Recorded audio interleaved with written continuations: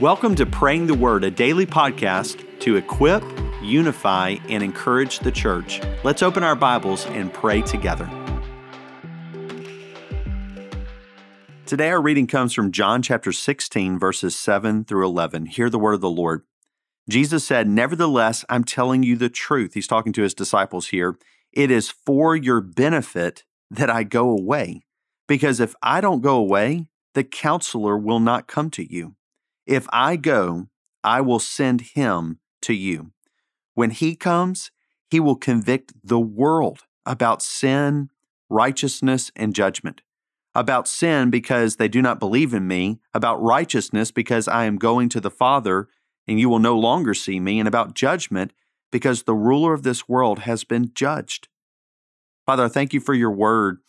And it helps us to understand something that really should bother us, and that's that Jesus is no longer physically with us. We, in some sense, should read the Gospels as those jealous for the presence of Christ.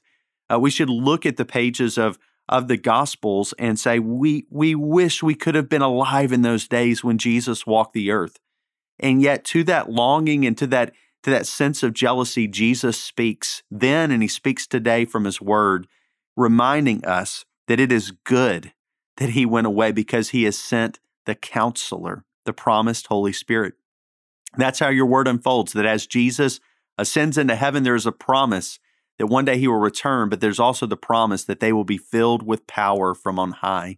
And that's what happens in Acts chapter 2. The Holy Spirit comes, and we see the church benefiting from the presence and the counsel and the leadership and the guidance of the Holy Spirit, from his power to purify and make them ready for that day of Christ and his return. And so, Lord, today we look at this passage and we thank you that even though in so many ways we would prefer the physical presence of Jesus Christ, that in your wisdom, God, you have sent us the promised Holy Spirit. God, that you are with us, that Jesus has fulfilled the promise of Matthew 18, that I am with you always to the end of the age, and he has fulfilled it by sending the Holy Spirit. And so we welcome the Holy Spirit in our midst and in our lives.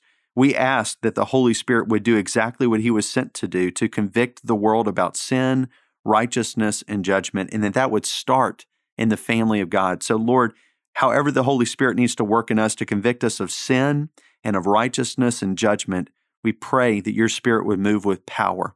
And that just as it was in the early church, that as he fills us and as he purifies us, that he would then send us into New Orleans and all nations to make disciples of Jesus Christ, that they too might know the goodness and the filling of your Holy Spirit. Lord, we thank you for your word. We thank you for how these passages provide clarity to some of the questions that we might ask about why isn't Jesus with us anymore? Because Jesus said it would be good for him to leave, that the counselor would come. So God, thank you for your word. It's in Jesus' name that we pray. Amen.